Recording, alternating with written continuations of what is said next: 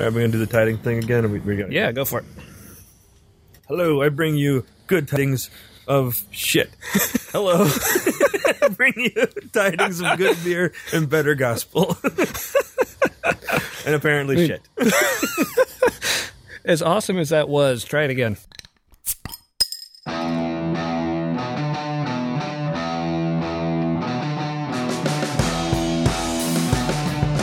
Hello, I bring you tidings of good beer and better gospel.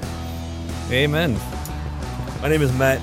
My name is Tommy, and welcome to the introductory episode to the Three Beer Gospel podcast. Thanks for joining us. You joined us nearly one beer in. It sounds like more than that, probably, but...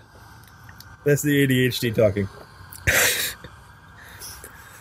But yeah, that's actually probably a good intro to just the way this show's going to go, I guess. Yeah, because that's... this is basically what it is. It's just me and Matt just getting together, drinking, talking about stuff that's on our minds.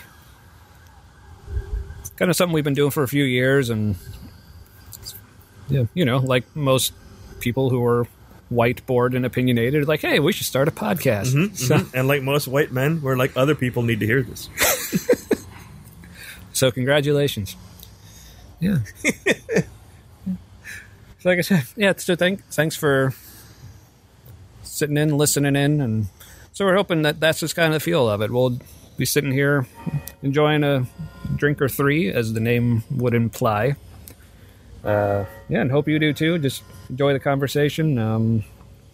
Probably putting this out on, I don't know what exact platforms, but we may even doing a little something on social media maybe, and interacting with people. And like, I can tell we're going to be good friends already with you, whoever you are. Probably because only people we're already friends with will ever hear this anyway. Well, you know, that might be aiming high. Yeah, but that's, I mean, yeah, and honestly, like we said before, like we're doing this for ourselves. That's true. Yeah, so if anyone else hears this, great. If anyone else actually enjoys it, even better. But, you know, we don't care. We'll just, as long as we enjoy it, we'll keep doing it. Yeah. So even if you, like, really, really enjoy it, but we decide, we're done, we're just going to stop. Because fuck you. Fuck you. Oh, there's going to be coarse language. Yes. Mild to moderate, sometimes severe heresy. Depending on our mood and how many beers.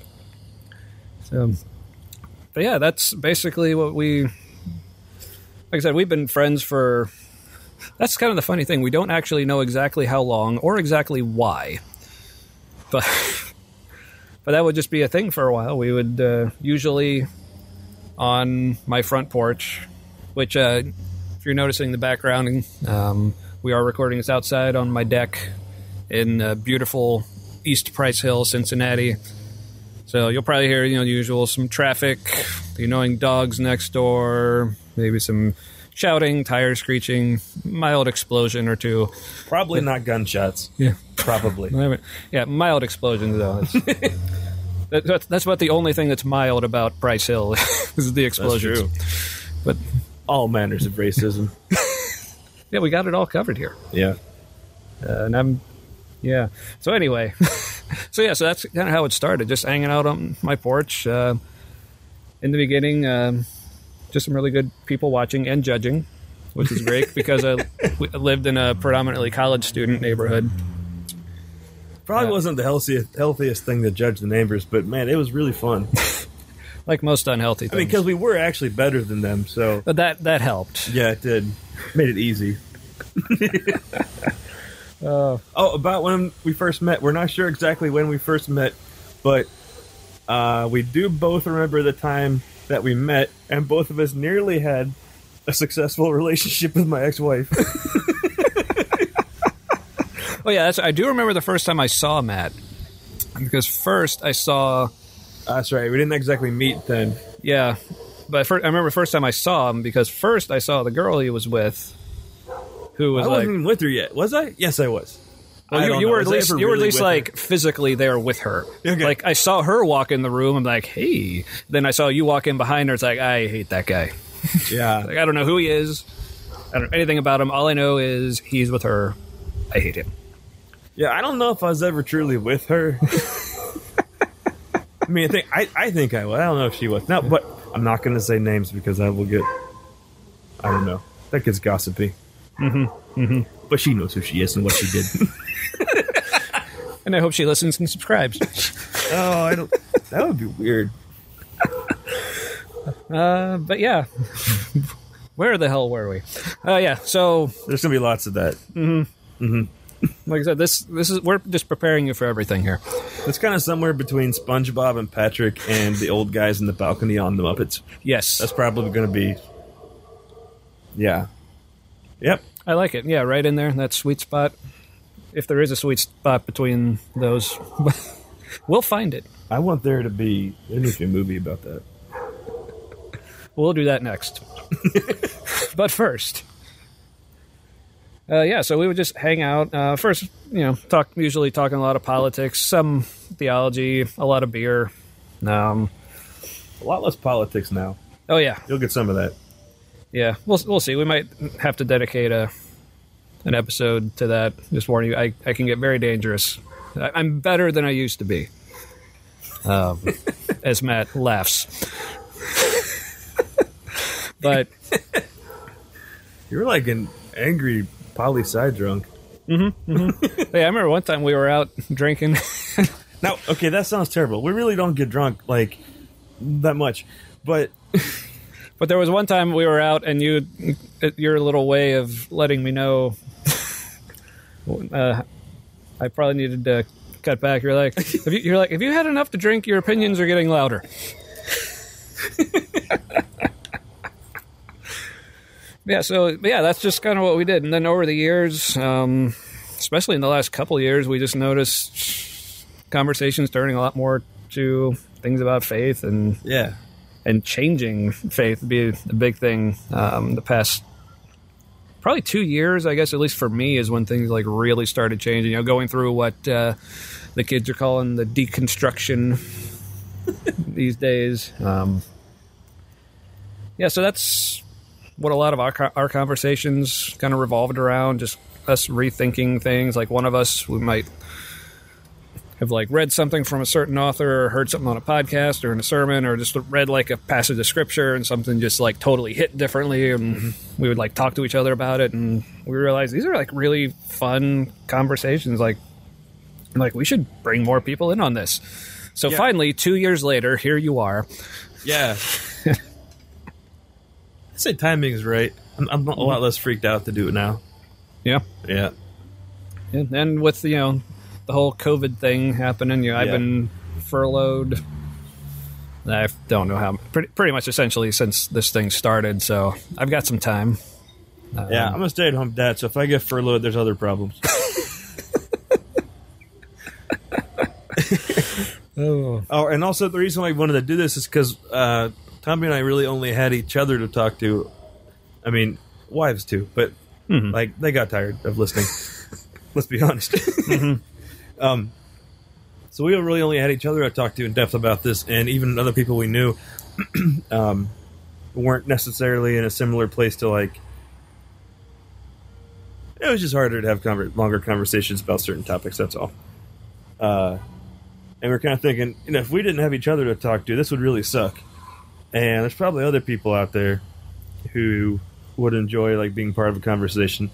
So that's kind of what this is supposed to be, is a conversation that, like, not so much you're just listening to, because there's plenty of podcasts like that. But we want you to kind of feel like you're here listening. And maybe at some point, because I was thinking we were going to have normal people guests on. There's plenty of podcasts that have experts, and usually they recycle experts. It's a bit incestuous. I like it though. Yeah. But it'd be cool to if we had listeners that weren't our regular friends. Although we'll probably have regular friends on too. But if we had listeners who seemed awesome, good enough. You got to be good enough. No, I'm kidding. Yeah, let's be real. No. You can be really bad. You could be an awful person, and we'll still talk to you. Yeah, but say things behind your back. Probably on here, so we won't share it with you. No, we'll make you turn around. You'll still be able to hear us, but we'll feel better about it. No, but yes. So welcome to the conversation. This is now NPR. But yeah, I don't know if we just want to tell you a little more about ourselves. I feel like it's important after the previous conversation. Like, I don't know how many conversations it was ago. With like, we are both currently happily married. That's a good point. Yes. So back off, ladies. Not to the lady in question. I found myself an actual available and good for me woman. So. Me too. Yeah. Huzzah. But kind of. Well, we'll say nearly available. It's a longer story. Honesty up front. Ooh. Look at us. I giggle a lot. Sorry. Not sorry. I'm having fun. Mm-hmm. Me too. But yes, for me, I've been married for just over 13 years now. I got 2 kids, 11-year-old daughter, 9-year-old son. He's truly as young as he sounds. Mm-hmm. Mm-hmm. 13. No, I'm kidding. Because quantum. Yeah. Hopefully be hearing that a lot too. 13-year-old me is high-fiving me in my heart space. It's already weird. Sir, you're going to need to let that 13-year-old out of your heart space. Oh. Nope. You really can't add on that without making it worse. It's all right. I'll cut that out later. I was like...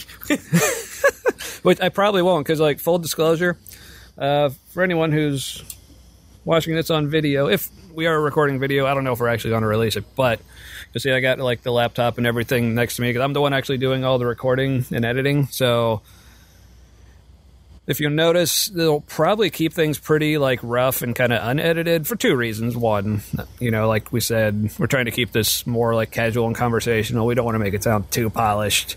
But 2, and this is really more important, I'm just lazy. So you'll probably hear like a bunch of, I'm going to cut that out, and then I don't. Just well, it happens a lot on podcasts anyway. They tend to leave it in. Yeah, but they do it like for like the joke. But for me, it's like, no, I just didn't feel like it. Yeah, don't put the awesome outtakes at the end. Mm-hmm. Oh yeah, leave the outtake. Like, yeah, they're just intakes. Who are you trying to kid? Fool. Kid. Who are you trying to... What? So you're married. I am. Similar story, except I've been married, my son is 8, so like 8.5 years. I do know I'm bells. empty. Yeah, I do know I'm empty. I'm empty too. Are we doing, we're gonna hit the Bog Beast? Ooh. Or we've got so we started with Oktoberfest tonight. Mm-hmm. Yeah, that's another thing. We'll be definitely highlighting what we're drinking. I had Taft's Oktoberfest. You did. I had the Christian Moorline 5th and Vine. So very Cincinnati selection celebrating, because it's a big day today, actually, here in Cincinnati. The opening night of Oktoberfest Cincinnati. It's the introverts edition. Mm-hmm, yes. During COVID. Yeah. So this is how we're celebrating. So I have my nice fancy schmancy plastic Oktoberfest Stein from... Mine's in the bathtub. What's that? What? My kids play with mine. Oh, okay. Mike. Edit. The kids play with my cup. Edit. The kids play with my beer mug from last year, or however many years ago that was.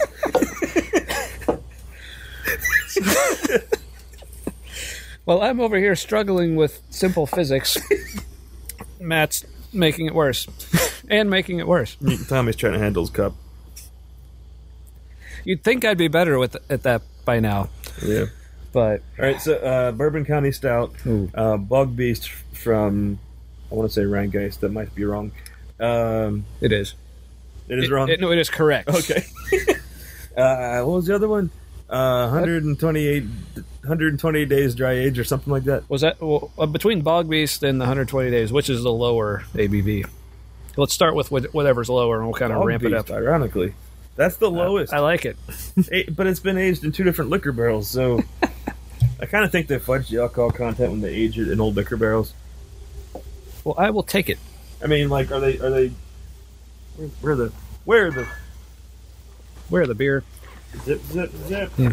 zip zip zip. Yeah, so while Matt's doing that, I'll just highlight again. Yeah, it's going to be part of the show. Like every show will be saying, hey, here's what we're drinking today. Because, we want to make it like the experience of just hanging out with friends, grabbing a few drinks.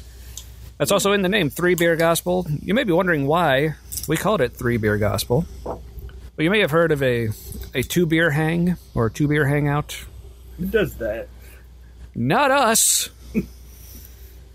Yeah, usually when me and Matt hang out, it's like at least three. So it's like, oh, we got to be three beer something than gospel, because that's one of the things we talk about is Slanjava. That has a wonderful peaty campfire smell. Ooh. Like, that's an Isla. yeah. That's got to be an Isla. Mm-hmm. You think? I mean, for that much of it to come through. Yeah, and from just the effing barrel. He held back the cuss word. You clearly need to drink more. Yeah. Oh. I want more Holy of this shit. already. Wow. I want more bottles. It's like, Not tonight. That would be a poor decision. whatever. I don't got to drive anywhere.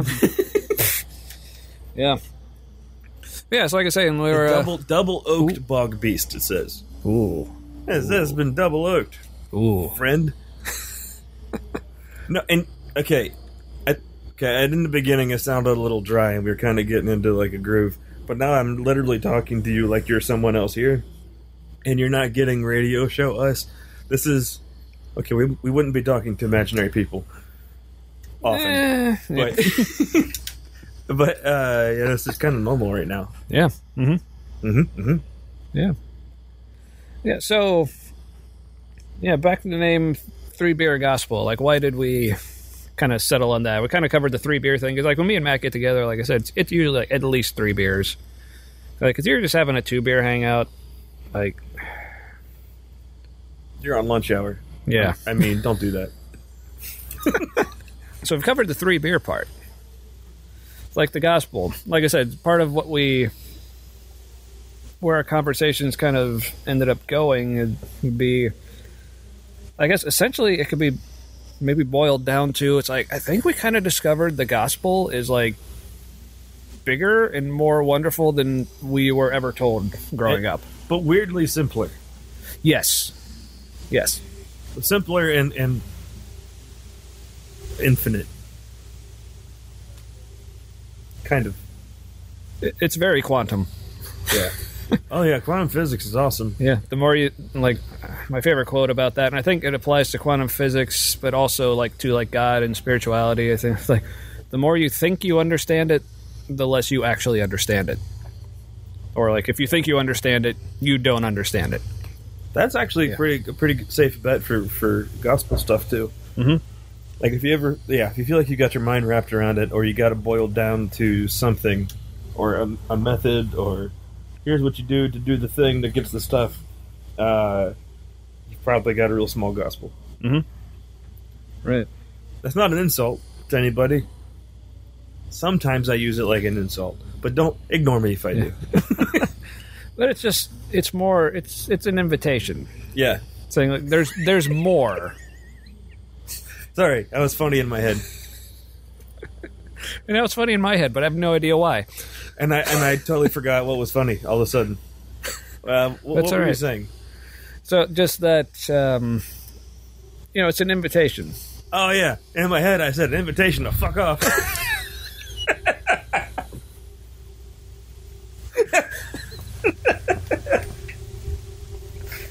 I don't know if that makes sense. You said the fuck word. Oh. Like we said, be prepared for that. Yeah. Well, our children aren't going to listen to this, are they? I don't think so, but I was telling Maybe Matt, like a kid's version with bleeping and puppets. it's either, so the kids' version of this is either just going to be like an hour-long bleep, or it's just going to be like 15 seconds of just random words that are just like chopped up that make no sense. Now, that it could end up feeling like random words that makes no sense for like an hour and a half as the finished product, but rest assured, it mostly makes sense to us. Mostly. I don't know why you should be rested assured about that, but but do it anyway. Is that the proper tense? Rested assured? I just had the hymn in my head, like, rested assured. Sounds like an insurance commercial. It's like, we're done, rested assured. Thank you, Meatwad. It's like, it's like something my wife and I had said to each other a while ago. It's like, so much flavor. I just we said that too. I just took a big sip of the beer, and oh my goodness, it's like licking a beer flavored barrel. Yeah. In the dirtiest way. But was it one thing to know about Matt? I've said this for years. He has the spiritual gift of description. Yeah. It really is a gift, and you'll see. But that's actually speaking, like, this whole experience so far has reminded me of a conversation me and my wife had a while ago just about our life, which, like I said, may get into in subsequent episodes, so stay tuned. But we're like, I remember saying to each other, like, I feel like we've kind of gone off the rails, but it's almost like we were never really on the rails to begin with. Who went off the rails? Us, me and my wife. Oh. With all the craziness that, like, we kind of put ourselves through. All the house buying. With your millions. Right.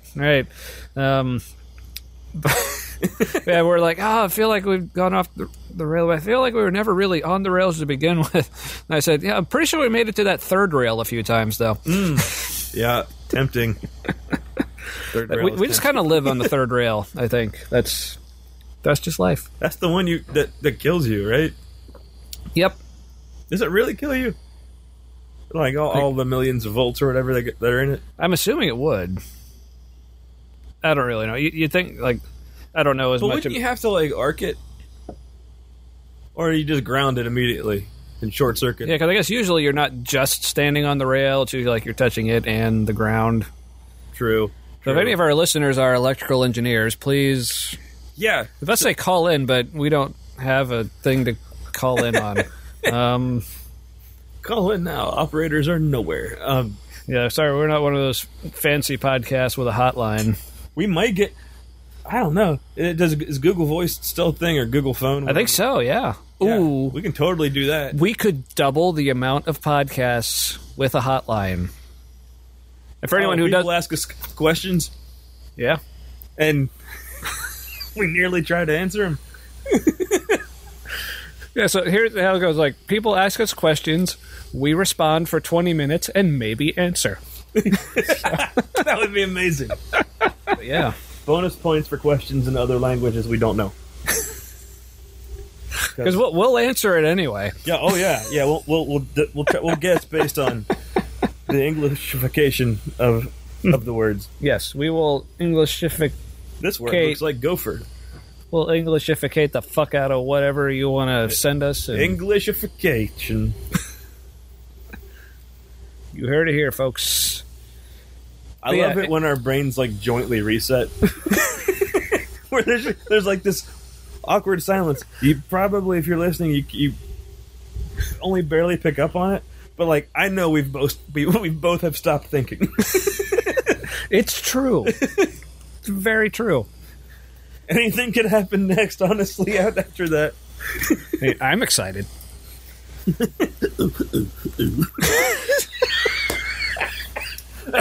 There came the old man laugh. No idea what the fuck just happened there. I made an accidentally filthy noise and laughed so hard I sounded older. Thank you, Joe Biden. What? Yep. Start thanking him now. Honestly, I'm sorry for whatever tangent we're off on the we're off.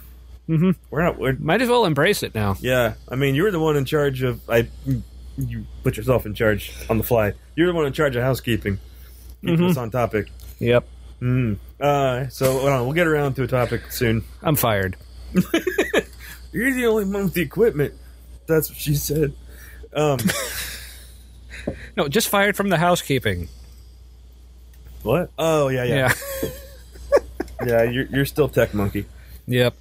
But something else we wanted to do here tonight was just kind of talk about like our stories, like what brought us to where we are. Why do we feel like other people have had these ideas previously? It's just like we're just discovering them for the first time, right? Yeah. Which that's something I don't know how many. I don't remember what we were talking about ago, but I just remembered one of them.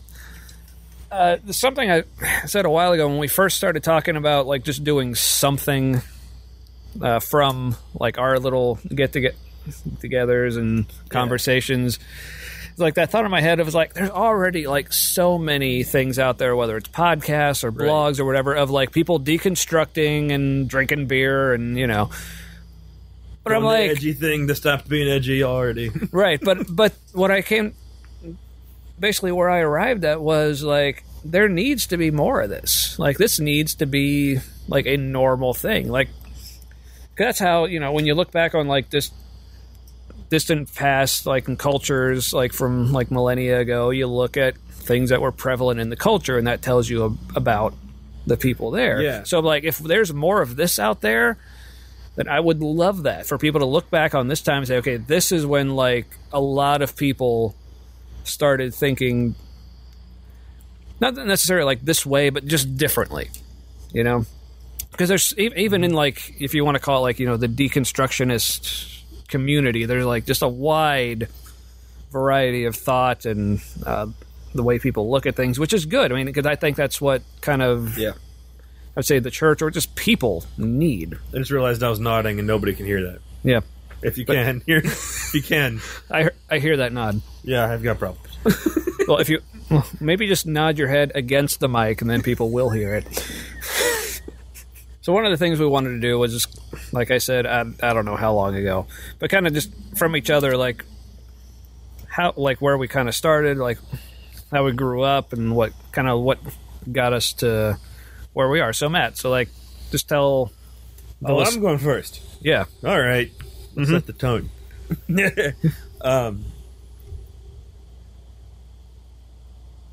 Growing up, had to think back. So, yeah, like I grew up Catholic, but not really. I guess we're focusing mostly on faith stuff. Family stuff probably come in there too. Yeah, it all overlaps. It does, yeah. So I grew up in a Catholic family, like a big Catholic family. Mine wasn't, but my mom's family she grew up in was. They had nine kids in that family, who then had a total of like 22, 23 grandchildren. Kids. They're kids. But grandchildren from my grandparents' perspective. Anyway, so I had like a shit ton of cousins. We weren't like devout Catholics or anything, but it was definitely part of the culture of the family. So German Catholic, which is sort of like party Lutherans. And so beer was present at gatherings, and like lots of loudness and joking. There was definitely like a lighthearted combination with the Catholic thing. It wasn't like uptight kind of scenario. So because it was more of a cultural kind of faith thing, there wasn't much talk about actual faith. We picked up a lot of subtleties about family and caring for family, and it was definitely like a matriarchal family structure, in a good way, not like in a dominating way. My grandpa was not like a pushover or anything. Like did kick some serious ass. Like used to work in a lumber yard, and he'd come home with like giant splinters in his hand that had been there all day long, and he was on a submarine in World War II. So there was that. He was through a lot, and he went through a lot, and then once he was a grandpa, he was kind of lighthearted. Not so much when he was a dad. That was tension. So that kind of carried on into my family. Like when there was tension, like we didn't handle it well. We handled it on the outside, which is probably better than holding it in. But bickering and arguing was not uncommon. Also, a lot of good times. Because my mom grew up in a Catholic school, like all the way through high school, she really didn't like the idea of trying to like shove religion at us, and she decided at some point that she was going to let us. She was going to kind of like try to guide us a little bit towards something, but let us make our own decision because she didn't like how it was kind of just a structure that she was in. Which is probably great because once I was taking classes for confirmation in Catholic stuff, I was like, I went to classes for like a couple weeks and realized that most other kids in the classrooms were douchebags, and and like they were put up to this by their parents or they just were doing it because it was the thing, and like no one is here that I could tell. No one was there because they cared and wanted to be exactly. It was just something to do. And then I realized, why do I need to go to a class to know what I believe? This doesn't make any sense. And I was very introverted and doing a big thing in front of people. I kind of hated. I don't know if I hated it. It was very uncomfortable. First communion was very uncomfortable. I had ADHD but didn't know it, and I'm trying to pray the rosary. I'm like, well, what do you have to just be mean? And I'd lose my place like partway through a Hail Mary, and because the Hail Mary was the one that was complicated because the Our Father you say all the time in Catholic Church, in a really monotonous way, blah, blah, blah, and it sounds really creepy. Our Father who art in heaven, hallowed be thy name, thy kingdom come. Like, what are you incantating? Well, we're summoning him. We're summoning, yes. Yeah. Summoning the Holy Spirit from the depths. Because that's where it lives. Apparently. Yeah. By the way, feel free to steer me back on topic. So that was my thing. I was kind of like, I guess, now I would call it, I was agnostic. And it's kind of like, I don't know. People are doing things with faith. I'm not. And that was it. And then in college, there was a girl. There's always a girl. All of my faith stuff is predicated by a girl. It's true. Yeah. I got into Campus Crusade stuff, which was helpful to a point. So that was all in my head with that girl. That was not actually going to ever happen. But it got me to Campus Crusade, which lit me up for evangelism. Weirdly. Nope, that was it. I went to a college-y church for a bit. That was good for a while. And then I just didn't feel the Holy Spirit there. I feel weird saying that. Is that the same one I went to? Yeah. Yeah. Yeah. And okay, the Holy Spirit's present everywhere. I mean, right. Something was happening where it wasn't moving there or something. Yeah, and that's something we'll probably get into like other episodes. It's like there's so many things about like, you know, the Spirit or salvation or whatever you want to call it. It's like it's an ever present thing. Right. It's all about our perception. Yeah. And we'll probably our cooperation with it. And I'm sure we'll say something that offends people at some point. If we haven't already. True. Yeah. I think I probably already have. I have a knack for that. If you're not offended yet, you're doing something wrong. Yeah. Listen better.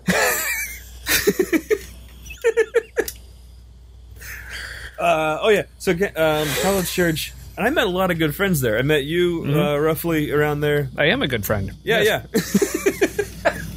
It's true. I back up a little bit. I got, in the meantime, sometime when I was right before the college church, I was still dating a girl who got me to go to church with her, because honestly it was the only way I could see her on Sundays, at least the first half of the day. So I was like, I've been to church before, but it was a Church of Christ, and they did no music, all a cappella, which was awesome because there are a lot of good singers there, and wasn't that far from a Catholic church because they only had limited, instruments. Mm-hmm. But it was the first time that a pastor talked, and it seemed like it was really important to him that I understand what he was saying. Often in Catholic churches, unfortunately, the homily is just kind of thrown out there, and the priests tend not to talk like they're talking to a person, more like they're talking to a crowd. And this guy talked like he was talking to me, or any individual there, but like specifically to a person. That was real powerful. I ended up getting baptized there. So I guess officially, I'm on their books as a member of the Church of Christ. However, that didn't last very long. That relationship ended, and then started chasing another girl. Ended up at Catholic Crusade, and then ended up at the college church. Christian fraternity. Mm-hmm. That was a good time. It had its moments. It did. Yeah. Yeah, it was. That was actually really good for me. Still in the fundamentalist streak. A bit. Which was hurtful after a while because it pigeonholes God. It boils it down to 4 spiritual laws or do this to get that. It's about saving people to get them into heaven. Not much application to like current present life. And that's honestly why I think that fraternity fell apart, was because there was not anything real deep holding it together. It ended up being like a social place for kind of outcasts, which is great for people who need a social group, so they don't feel outcast anymore. But it did still lack in depth. It was still people trying to get something. But that was really good for me overall. I ended up getting married. I don't know if that was a mistake or not. I don't know if I would classify it as that.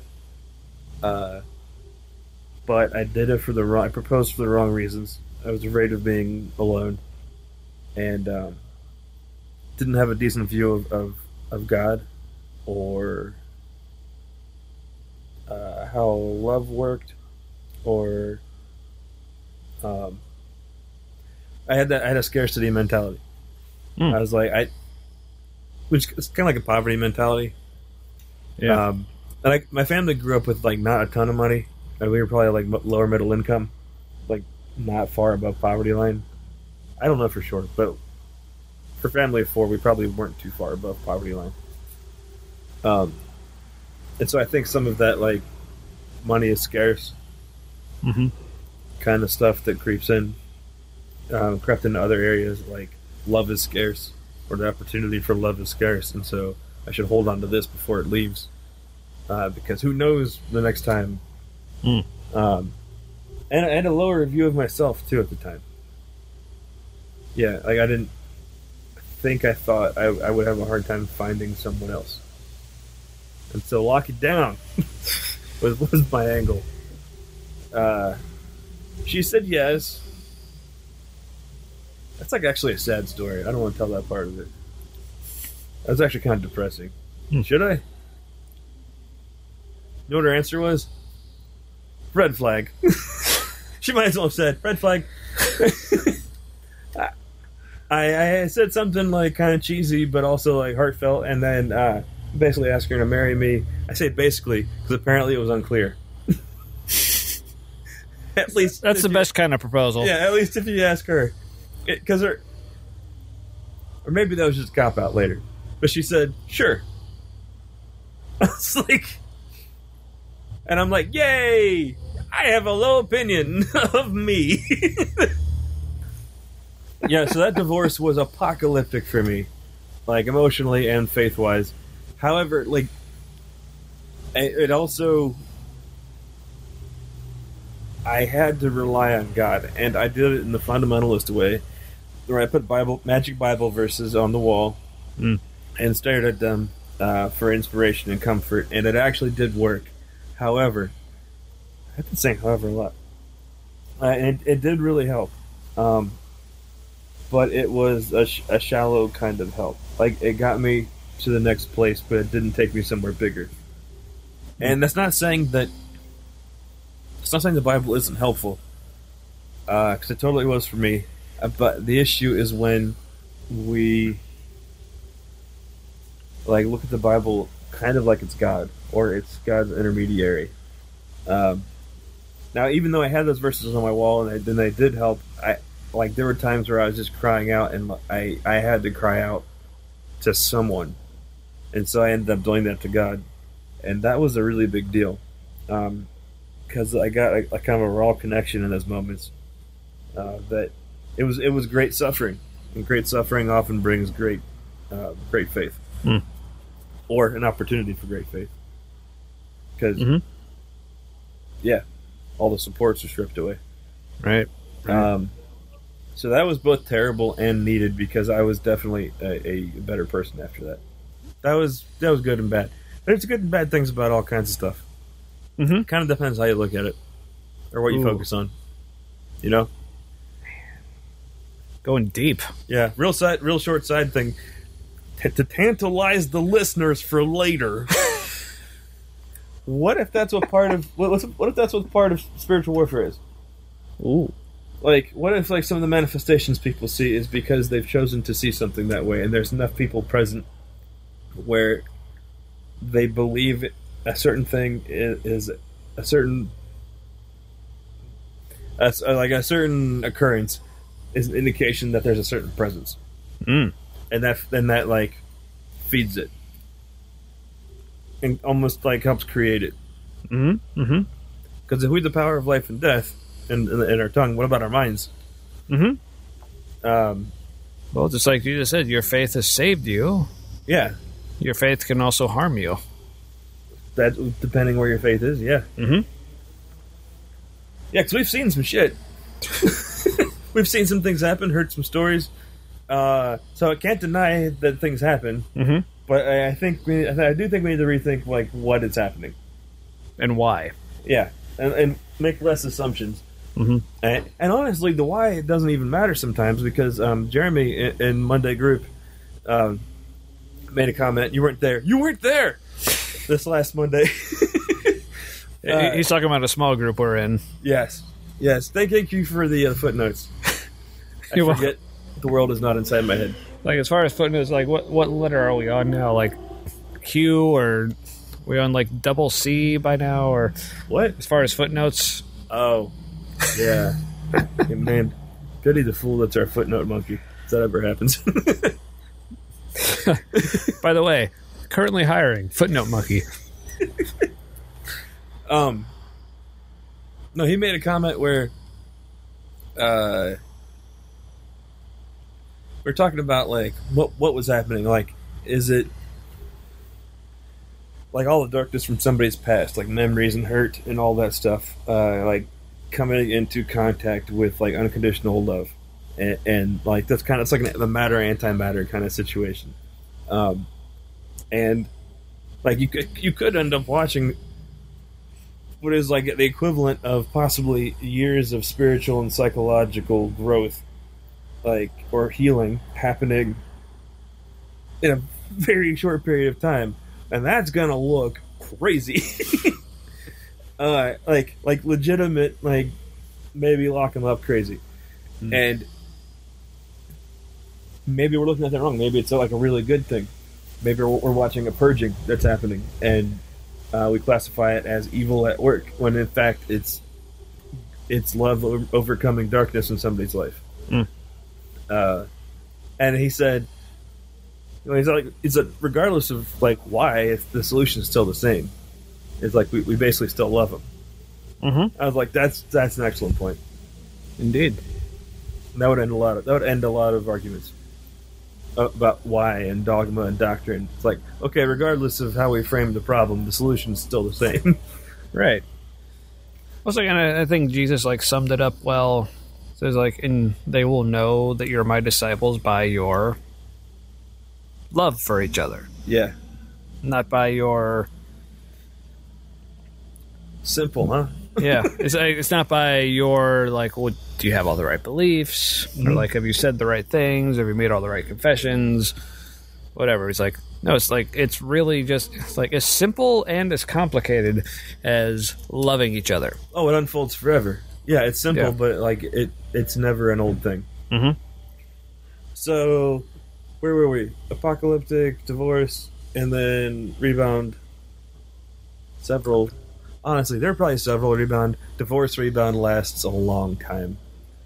And good and bad things about the relationships. Honestly, I was still looking for something I thought I didn't already have. And that's not a good way to. It's not a great way to go into anything, really, especially a relationship. You'll overlook the crazy eye. Yeah. So I met my wife, and crazy. Which I still endorse to this day. Yeah, Yep. crazy chemistry right away. Mm-hmm. And the truth was she was separated, going to be divorced, but not divorced yet. So we actually started talking, we started talking, and then it was really difficult not to talk because we got along really well, and what probably would have been better to wait, but I also don't think it could have worked out that way. I don't know. So we had some future complications because just baggage, like my baggage, her baggage, which rolled into baggage with God a little bit. Just less eager to connect in a way to be vulnerable. That kind of way. Yeah. And my wife ended up. So that was awesome. We had an awesome wedding. All those little details. You were there. I was. Yes, you're my best man, weren't you? Mm-hmm.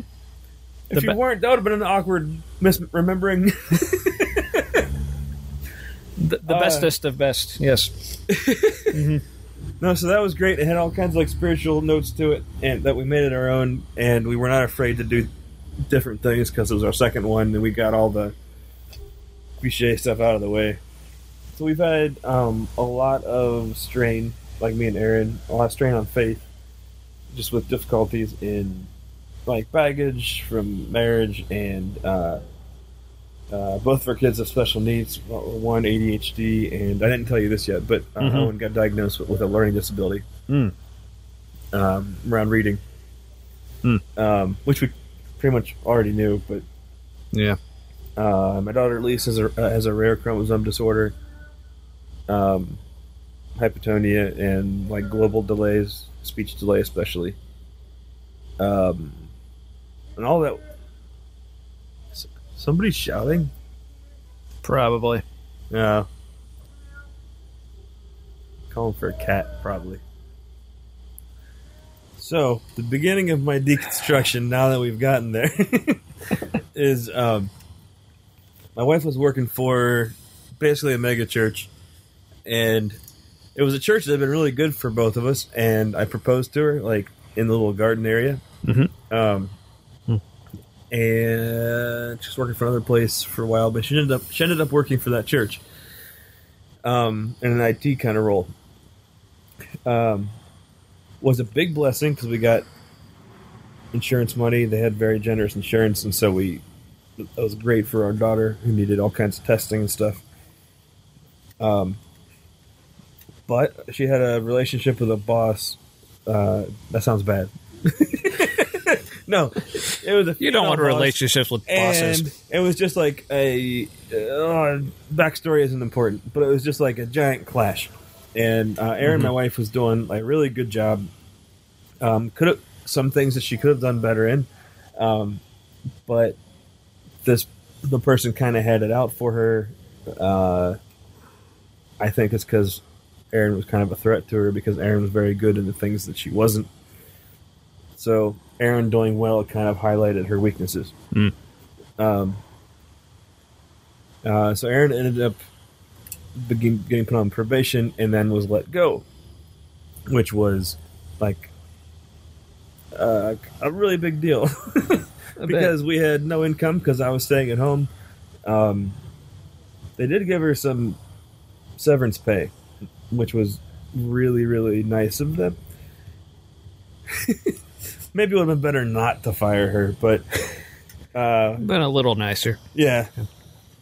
But it went how it was going to go. She tried to get it to change, and it just went how it was going to go.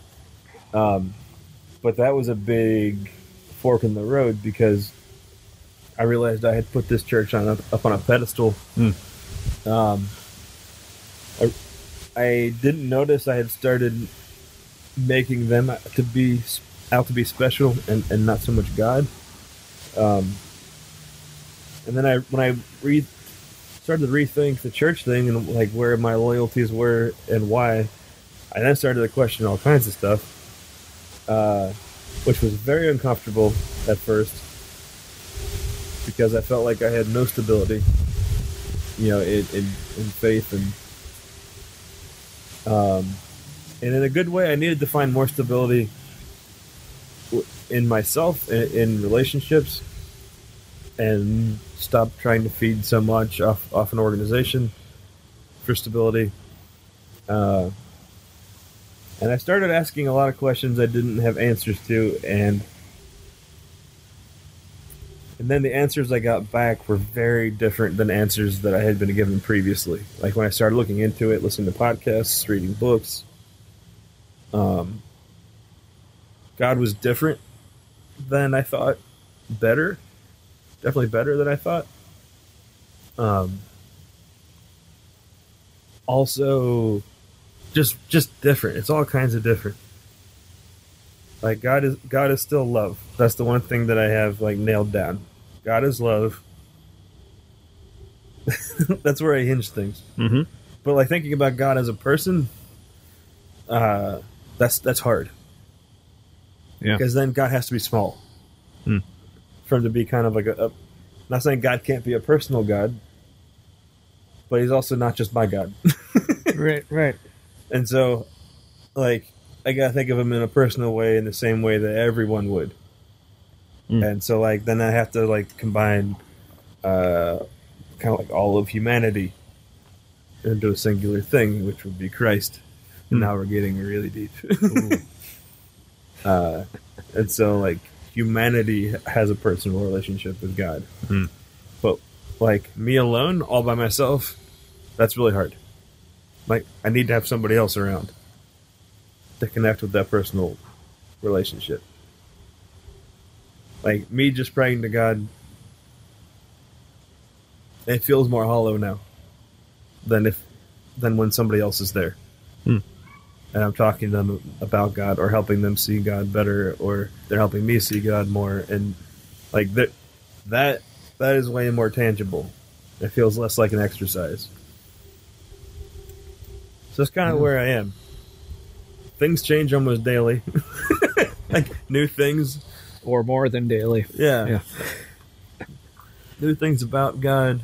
I have more peace. I actually have a whole crap ton of peace. Oh, yeah. like in not knowing, like a literal metric crap ton, of peace. Yes, which is only 1,000, right? English, like an imperial English. No, a metric ton is actually 2,200 pounds. What? It's actually more than a regular ton. Why isn't it an even number like tens? Why isn't it tens of something? I don't know. They had to go and make something complicated, didn't they? They were too perfect at the metric system.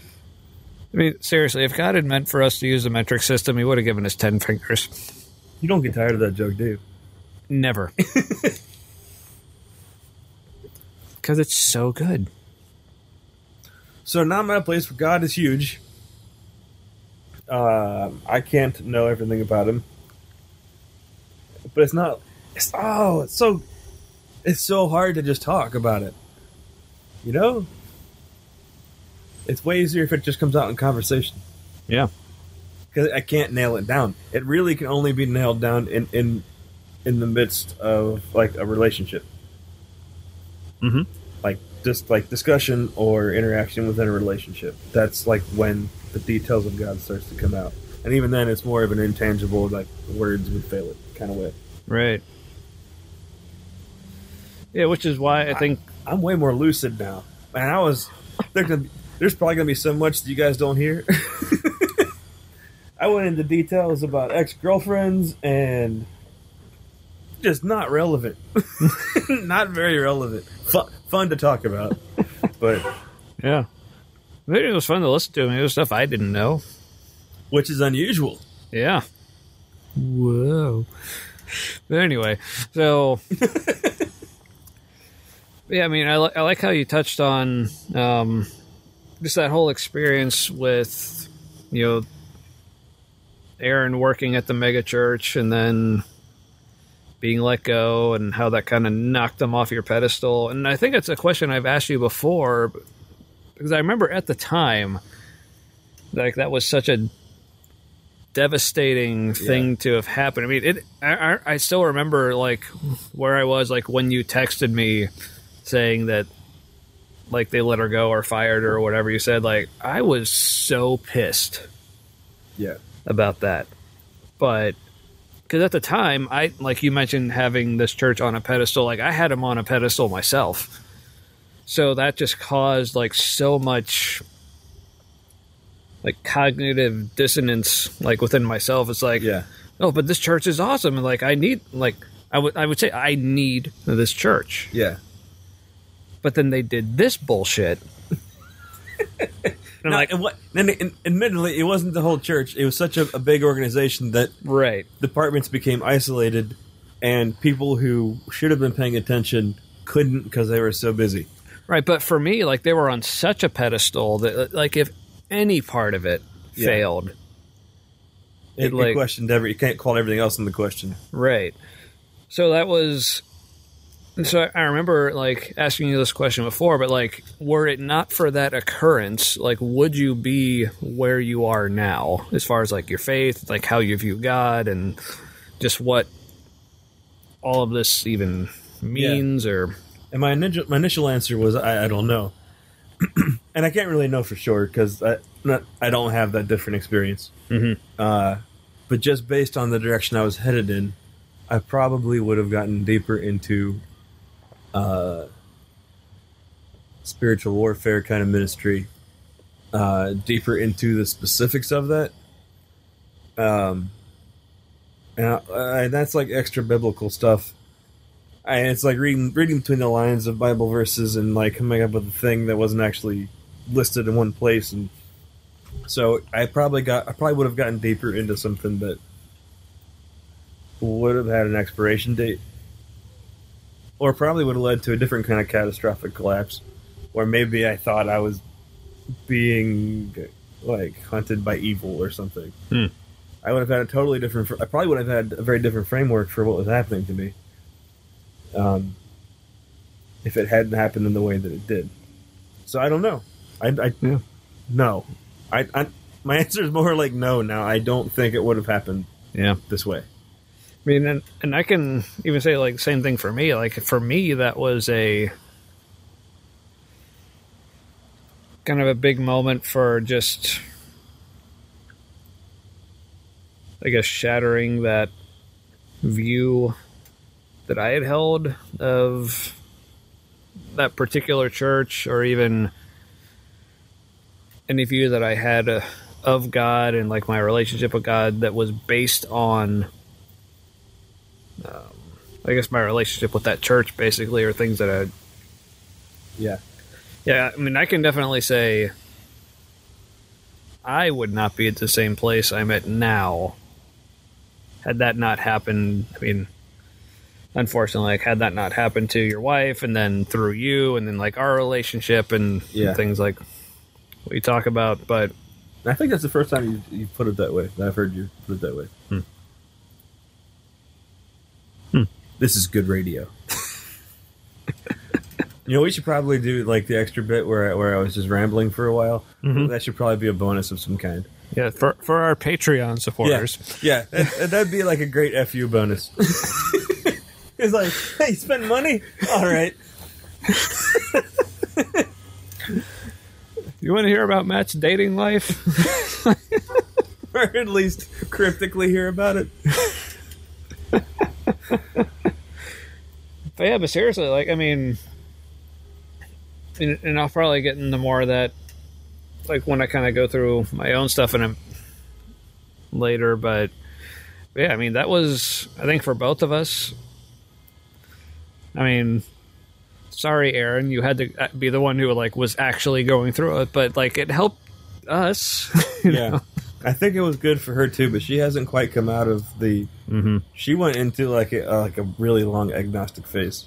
And by the way, if you're not familiar, agnostic means just I don't know, basically. Mm-hmm. And you can be agnostic about certain things, like there's Christian agnostics who follow Jesus, but like letters of Paul and other stuff, they're kind of like, I don't know. Mm-hmm. Yeah. But now we're at a pause. You can move the mic a little closer to your face. I'll edit this out later. Or I won't. We'll Okay, see. there we go. Yeah. I was probably plenty loud. Oh, you were. But yeah. okay. It's the OCD. But yeah, so how did that... Like, you talk about how that experience kind of knocked... Like, so did it just knock that particular church off a pedestal, or At first. Or were there more things that were on pedestals? That Good question, co-host. You are very welcome. At first, it just knocked them off a pedestal, and I want to say, like, this church is still extremely helpful for some people, and and part of the reason why they're on such a pedestal is because they do such unique things, Right. and like different things that, like, in a lot of ways, they're the only church that has tried to do these things. Mm-hmm. At least tried to do them well. Right. And so they're yeah. And we're refraining from mentioning like the specific name, you know, like we may later, but, you know, we'll cross those roads when we get to them. Yeah, and that's mostly because, like, they are so helpful to some people, and they were very helpful to, like, me and Aaron. That was hilarious, by the way. If you are. That was a very inside joke. Like, most people probably just think you were being awkward. Well, I'm always being awkward, so that helps. Okay. Well, no, they're so helpful to so many people. Mm-hmm. Oh, yeah. And including me. Yeah. And there's probably, but some of their shortcomings, because they're so aggressive, Yeah. and taking the ground and stuff, some of their shortcomings really get played out in certain people. Yeah, and this may come out in like future episodes, but like and we've had this in recent conversations, like between us or like with our small group that we're in, which is connected with this church. Is like I may talk a lot of shit about them, but like honestly, like I would not be where I am if they were not part of this journey that I've been on. Yeah, because they were a pivotal point. Like, that was probably the first church where we both felt at home. Oh, absolutely. Yeah. Yes. Aaron's about. She just said, I'm ready to start talking about things soon. Because I started to talk about faith things, and it's been so different because she hasn't like gone with me on this, which has been actually like in the past, like in a more fundamentalist way. If your spouse isn't on the same path you are, oh buddy, you're not equally yoked. Like, divorce is on the horizon. Yeah, I mean, it's inevitable. Make that divorce happen. Like, you might as well. Yeah. On Christian radio locally, somebody said, like, you know, I want to marry this guy, but, you know, he's not a Christian right now. I am. And the host was like, basically she said you probably shouldn't marry him. And I was like, fuck you, lady. Like, no.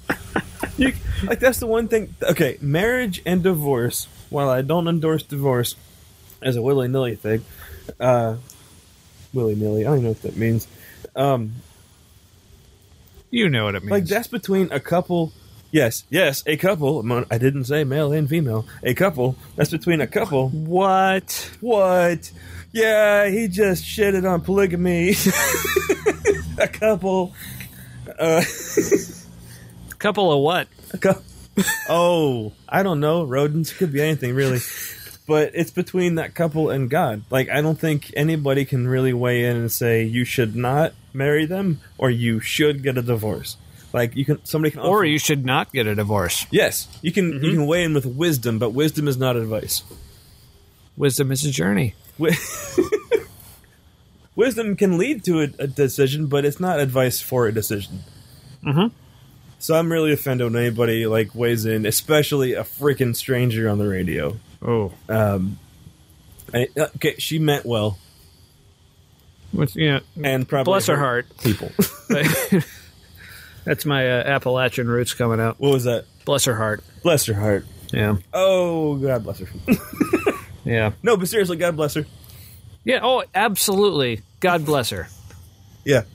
But God bless her. No, it's been that's been really good. Like, I give Erin her space, she gives me my space, and like we talk when it overlaps, and that's actually been really good for us. Yeah. Yeah, and like you said, it's like her like journey with this and reaction to it has definitely been different than ours. True. She actually got over it faster. Well, and part of it is like because she's the one who like actually went through it. Oh no, but like it was crazy town in our house. Like when she was going through it, it was darn near abusive. Like what her boss was doing. Yeah, I mean, because for you it's been like by proxy, and then like for me like by like double proxy. I don't know if that's a thing, but it's Twice a thing. Removed. What's that? Twice removed. Yes, but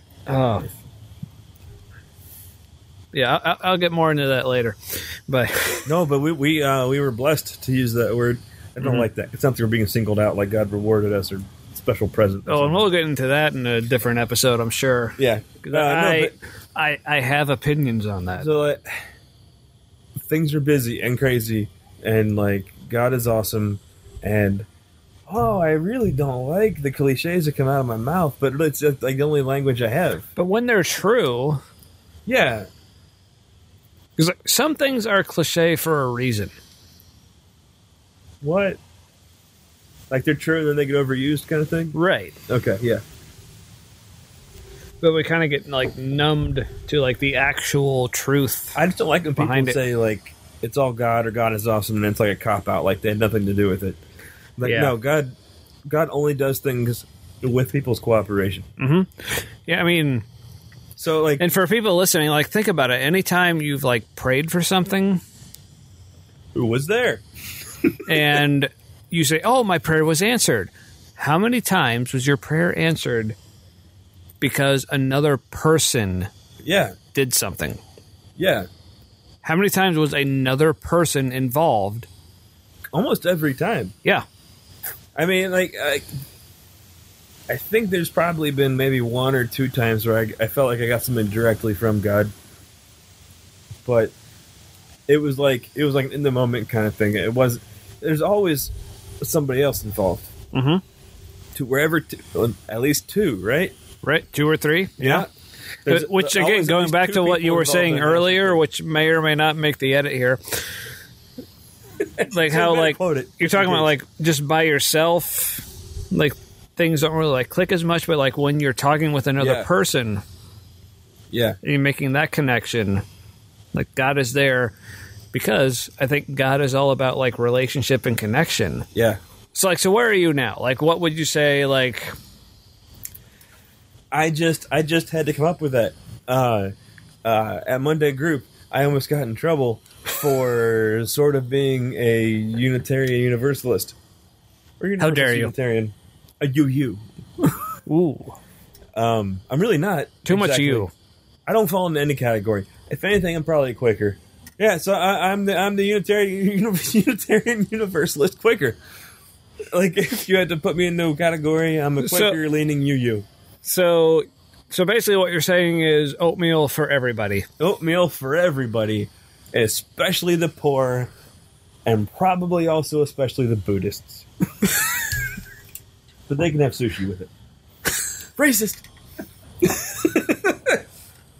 Oh no, sushi wrapped in oats would not be a good thing. Actually, I mean, rice, oats. I mean, I'm probably offending several cultures here, but what's the difference?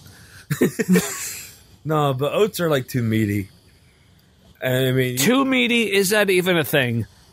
well, no. If it's meat, too meaty is not a problem. But I'm talking about like when your oats are more meaty than the fish in the sushi. You better leave this in. This is good stuff. That's a problem, right? No. You don't think so? Meatier than fish? Look, like when the fish is so tender it melts. In Okay, your mouth. anything that's meatier than fish, then it's just meaty. Like fish, like to quote the Saint Ron Swanson, Saint Ron. fish meat is practically a vegetable. Oh, good point. Yeah, it's true because there are So- vegetarians who eat fish because they can't feel pain, Right. so they don't cry at all for the fish. All right. Do you have another beer for us right now? Because I'm out. Okay. All right, class. We're about to drink Bourbon County Brand Stout. This is my gateway beer. This is OG here. This is OG. This started out back before Goose Island was owned by Budweiser. Oh yes, it's owned by Budweiser. No, but this stuff pours like motor oil. Has almost no head because it couldn't give two fucks about head. Yeah, so I think everyone's getting a pretty accurate representation of what this podcast will be going forward. Yeah, I think so. Yeah. And roughly how our conversations tend to go in general. Yeah, this is basically it. This is us. Yeah. Weirdly coconutty. Why does that taste coconutty? I was gonna say we're weirdly coconutty, or I'm weirdly coconutty. well, granted, But I am in the coconut. Like, we're having fun. We assume the neighbors who can hear us are having fun, too. and you as well. Yeah. Remember the list of assumptions? Number one was assume you're being entertained. And we are assuming you're being entertained. I don't remember the other two. That So, was are important. you done with your story so we can get to mine yet, or do you have more? What are we talking about? Oh, Goose Island Bourbon County Stout is amazing. Get it. It will ruin you. That should be part of your deconstruction journey. Oh, I think it was. Yeah. So basically, my feeling right now is like just leave this intro episode like completely unedited. So then later, when we're doing actual episodes, people can appreciate how much effort I'm putting in to actually editing this shit down. No, it'll probably be better because I have a feeling like. Okay, I have a feeling part of the problem is that like we've been trying to be on point this episode, right? Usually when we hang out, not on point. Correct. At least not on purpose. And it ends in a reasonable. Still Joe Rogan time range is really 3 hours or so. Yeah. But I think it would be easier to edit out like whole chunks if we're doing like a regular kind of thing. Yeah. Like if it actually had a point, then it'd be easier to tell what was on point or not. See, the thing about ADHD is when you're trying to intentionally do something, that's when you have the problem. Right. When you let it flow, it's still random, but it's more on point. It's very, very odd. I think there's something very deeply spiritual about ADHD. One of the things is,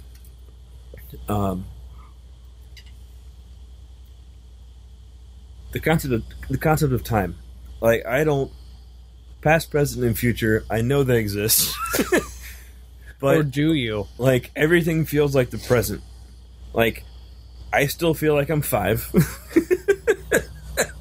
I also feel like I'm an old man sometimes. I'm not saying like because I don't sleep enough and I have backaches and all of the fort. How old am I? I'm 42, 43. I was born in 78. You're at least 40. 42. 42. Yeah. And I really don't. I don't know. But I think that's a kind of automatic acceptance people with ADHD have of what's actually happening.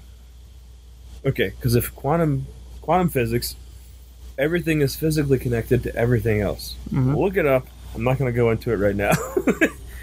but that's a fact. Like it sounds like smoke your weed like and no reality kind of shit, but no, that's real. Yeah. And so like in the same way, time, like what's happening right now is somehow connected to everything else that's ever happened in time. So functionally, every time is the present. So, and yeah, that sounds crazy, and you can't make sense of it. But think about like everybody that you've loved. Okay, would you really say past tense? I loved them, or is it's still present tense? Like if you ever loved an ex-girlfriend, even like you still presently love her. It's just it doesn't carry the same weight. So like love is a very present tense kind of thing. Yeah, I think it's saying something that's even deeper than I was anticipating going. This is what happens in our conversations. Like it's something that like occurred to me when I was, I was probably on the toilet. I don't know. And well, you're a dude over 35, so yeah, you were probably on the toilet. It's a quiet room. It's like the only quiet room I have to myself, predictably. Yeah. So, but as far as your deconstruction, anything else you want to like add to that? Or I hope I'm forever deconstructing. I mean, I hope I'm forever taking apart preconceptions that I have, because God just has to be bigger than preconceptions. And when I look at how little... No, that's not true. When I look at what Jesus taught about God, or specifically about like the kingdom of heaven and kingdom of God, it was all metaphorical. Meaning, like, you can't grasp it. Like, you can't talk about it in factual terms. You just can't. It pigeonholes it automatically. And infinity is big. And a bit. It's just going to unfold always. That's what I'm glad that I started to be comfortable with not knowing. Yeah, and I think that's the biggest thing about the whole process is just being uncomfortable with not knowing or not having all the answers. Transitioning to being comfortable, yeah. Yeah, because at least from my background, segueing into me now. Good. I like talking about you. Previous content, damn straight you do. But yeah, so like, because like from my upbringing, like it was all about having the answers and being completely certain. Yes. And by the way, I really enjoy your different perspective of growing up. I think I appreciate other people more because of your experience. Oh, well, you're welcome, other people. Yeah, so where it was like, so you talk about your background being like extremely Catholic, and there have been like several extremely liberal Catholic, I think we should say. Yeah. Okay. Yeah. I need to let you talk.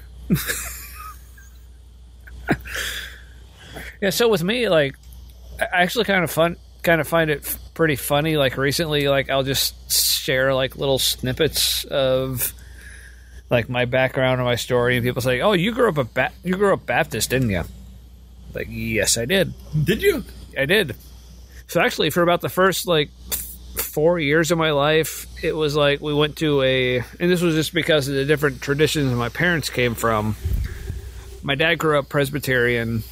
My mom grew up Baptist. So what do Presbyterians do? What's their deal? I don't know. All I know is like apparently for the first like 4 years of my life, we went to like a Presbyterian church like on Sunday morning, and then like a Baptist church on Sunday evening, or vice versa. But I don't remember it. Okay, really. Yeah. So, but we settled on Baptist.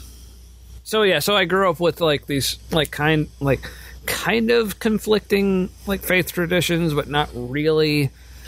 Because, like, when it came down to it, like, it was still all about, like, biblical inerrancy. Yeah. Penal substitutionary atonement theory. Yeah. Absolutely. But yeah, stuff like that, where it's like where the Bible is the Word of God, where he's got very little to say. Yeah, where the point I'm at is like Christ is the Word of God, even according to the Bible. Ironically enough, look it up. But so that was like kind of what I grew up in. So like I said, we essentially settled on being Baptist. Like I said, this happened when I was like 4 years old, so I don't know what happened between my parents, but I just found mints in my pocket. My hand has been in my pocket for at least the last half an hour, and I just found the mints. Which pocket? Right pocket in my coat. Oh, okay. Yeah. So back to where I was. So yeah, so growing up, like I said, I don't remember like the Presbyterian part of my upbringing to really know like what the difference was, but basically like my upbringing was biblical inerrancy, penal substitutionary atonement, like all that. You're way more on point than I was. Like very fundamentalist. Was it helpful at the time though? Just to help you reconcile the past. I mean, that was a burp if you heard that. I didn't, but I agree.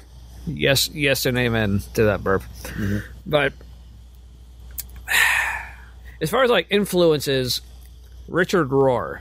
Oh, huge. Absolutely huge influence. He talks about like first part of life, like in his book, Falling Upward. I haven't read that yet. Was that his first one? I don't think it was his first book. The first one you read, maybe? No. All right. Why did I hear first? Did you say first? Because it was like first part of life.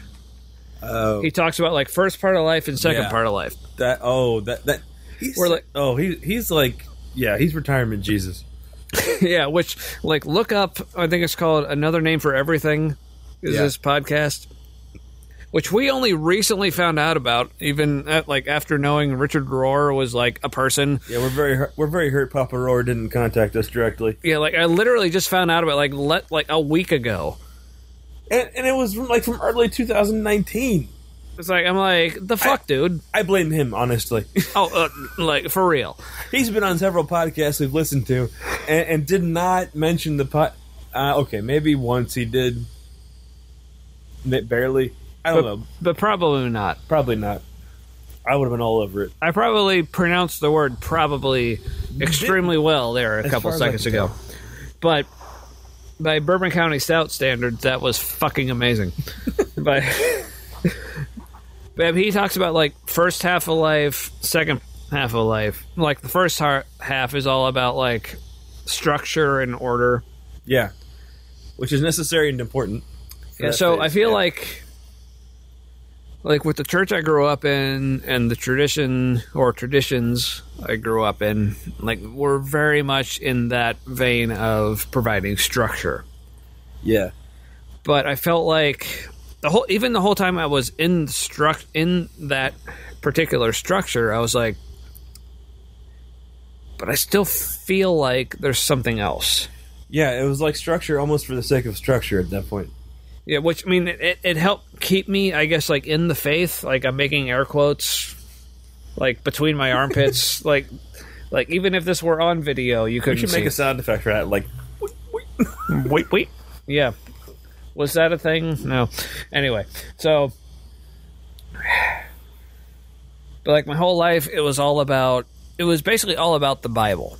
I mean, and this wasn't a quote I heard at the time, but something I've heard in like the past couple of years, but I think really kind of defined much of my like spiritual upbringing was, I don't know who said it, but basically they said was like, if you want to hear God speak to you, read the Bible. If you want to hear him speak audibly, read it out loud. Oh, that's so kitschy. But that was my spiritual upbringing. No, I've heard that before too. And there's some... All right, just like in any helpful / hurtful thing, there's a lot of truth to that. Mm-hmm. Like, they don't know how much truth. Honestly, people who say that is like, if you want to hear God speak audibly, say it out loud. But who's saying it out loud? You are. Whoa. Whoa. Plot twist. They don't know how heretical that was. Yeah, so So that was my upbringing. It's like God is basically in the Bible, and that's it.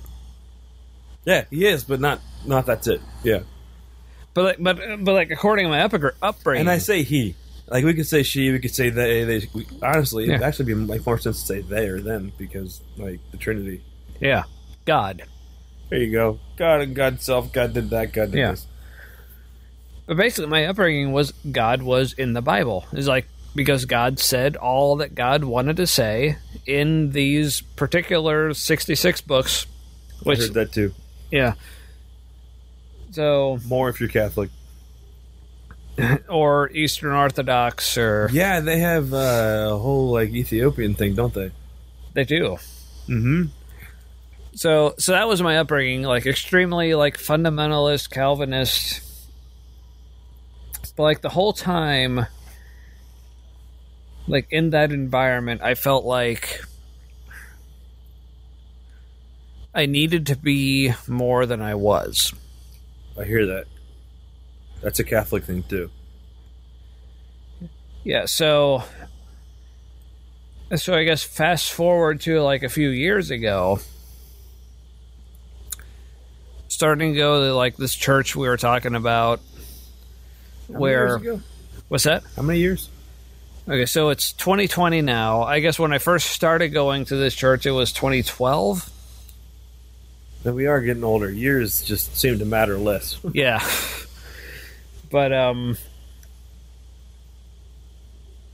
But hearing things like God actually speaking to you, Yeah. or being able to speak like a word to somebody. Right. Shortcomings to that too, but that is a brand new thing. Yeah. But I realized after hearing it in this different like church context, this is something like I had actually believed my entire life, Right. but didn't know it.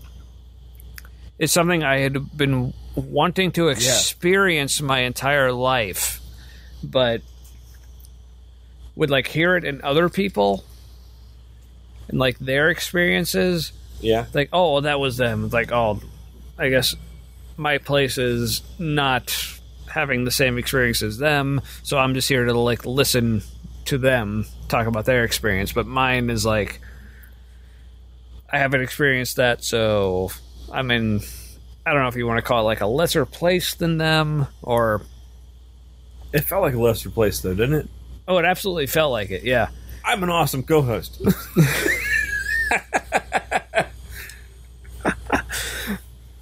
But yeah, so fast forward like several years. So then, like going to this church we were talking about that was like near the university and like had the coffee shop and whatever. Like I had a lot of growth there too. Yeah, me too. Yeah. Like realizing that like my relationship with God was more than just like literally like my like one-to-one like me and him. Like, oh, it actually involved other people too. Yeah, and their like liberal politic aspect was helpful for that. Yeah. Yeah. And realizing that it's more than just like reading my Bible and praying every day. It's like, no, like God is involved in like other things going on in the actual world. And they used the New Living Translation, which I didn't know about. Yeah. But was really helpful. Oh, absolutely. But then after that, then going to this other like mega church and like hearing more about like God can like speak to you. And then you can use what God speaks to you and speak to other people. Yeah. And then getting into things like praying over people and experiencing like actual like physical healing, Right. for things. Yeah. And so I felt like once I started going to this like mega church where like all this like stuff like in the spirit or whatever was happening, I felt like, okay, now I'm finally on track with like all the things that I've wanted to experience my entire life. Which is an awesome, potentially dangerous place. Right. Yeah. And that was kind of the start. Like when I like really started getting to know Matt here, it was like,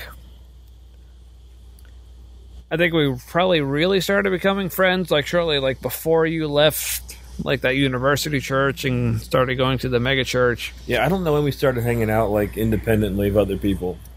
Yeah, but then once I joined like the mega church, like with them, That's when I got into. That's when I got into MASH. And Yeah. honestly, you had so what is MASH? MASH.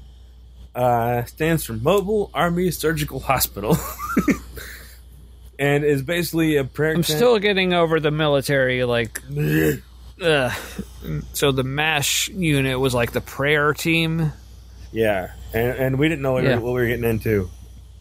the whole So, time. so I remember just hearing stories from Matt here, like who like started volunteering and like praying for guys, and just hearing. Because like growing up, like I said, like basically my experience of knowing God was just literally just through the Bible, and that was it. But hearing like all these stories of like all these like encounters like with God actually doing stuff Yeah, like present tense. through people like Yeah. in real time. Oh, the real time is amazing. Yeah. So I was like, okay, that's something I want to know more about and like be a part of. I hadn't seen anything like it. I was scared shitless. Like, literally. In the bathroom, night before. Yeah, so and then like a couple of years later, like I actually joined the MASH team and was like praying with guys for a couple of years, and I felt like for my whole spiritual life, like, okay, this is what I've been wanting my entire life. Yeah. Like this whole like more than just reading it in a book, Yeah. more than just like knowing it in my head, but actually experiencing it. Like, So even, if- even more than maybe like you thought was possible. Oh yeah. Yeah. Well, it's maybe more than I thought was possible, but what I wanted to be possible. Yeah. Yeah. So obviously at that point where I think, oh, I'm finally getting there, that's when my whole like deconstruction like process started. It's Yeah, like, me too. Like, yeah. And like I was this happened like the same point for both of us. There's like this leadership responsibility. It's not really ranking, but it's more like what you're responsible for. Mhm. And since I started, I had like, and you probably did too initially, kind of like idolized the guys who are a little bit up. You're like, I want to be where they are. Right. Yeah. And then I got there, and I was like, I was leading a group, right?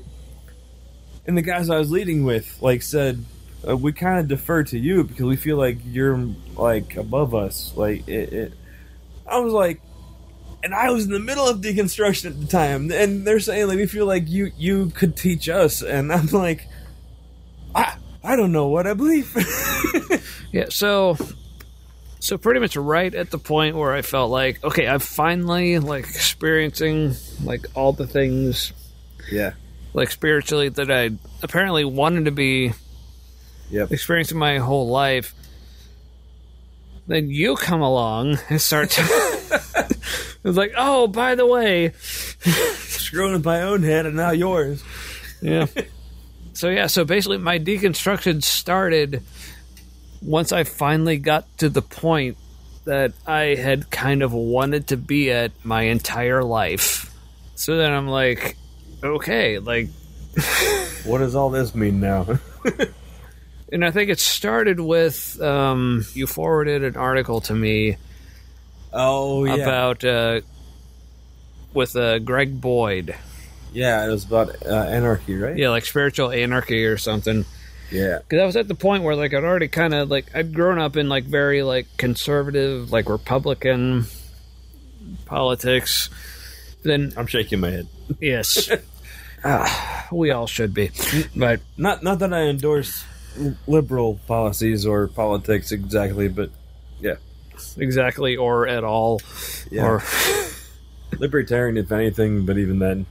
yeah, I'm like a little L libertarian, think more like Murray Rothbard, and basically an anarchist at this point. But But the right kind, not the violent, shooty kind. yeah, anarcho-pacifism or voluntarism. That's the thing. I love it. Yes. So I'd already kind of started on that, like politically started on the path, like away from republicanism into like libertarianism. Then it's like, okay, I kind of like anarchism, maybe, but I feel like I kind of shouldn't. But then anarchy's evil, right? Yeah, until like you forwarded me this article from Greg Boyd. I'd heard a little bit about him. Awesome guy. Yeah, I knew very little about him at this point, but reading this article, I'm like, so that was really like, I guess, like my gateway drug to the whole like deconstructionist that unraveled all kinds of stuff. Yeah, because then once I started looking more into like Greg Boyd and like and how he talks about different ways to like interpret scripture and his view of like atonement theory, just being like completely different than like from what I grew up in. It's like, oh, it's actually possible to like be a Christian and not think all the exact things that I grew up with. And yeah, especially thinking past penal substitution. Yes. Like Jesus taking punishment for me. Yeah. Yeah, and especially like in the like penal substitution, like Calvinist like context. You know, going back to it, we probably alluded to it, but like as far as like other podcasts, like the Heretic Happy Hour, like has been like excellent, big influence for us, especially Jamal. Shout out to Jamal Javanji. Jamal Javanji, awesome name. And yeah, didn't like him at first. I don't think that dude's whacked out.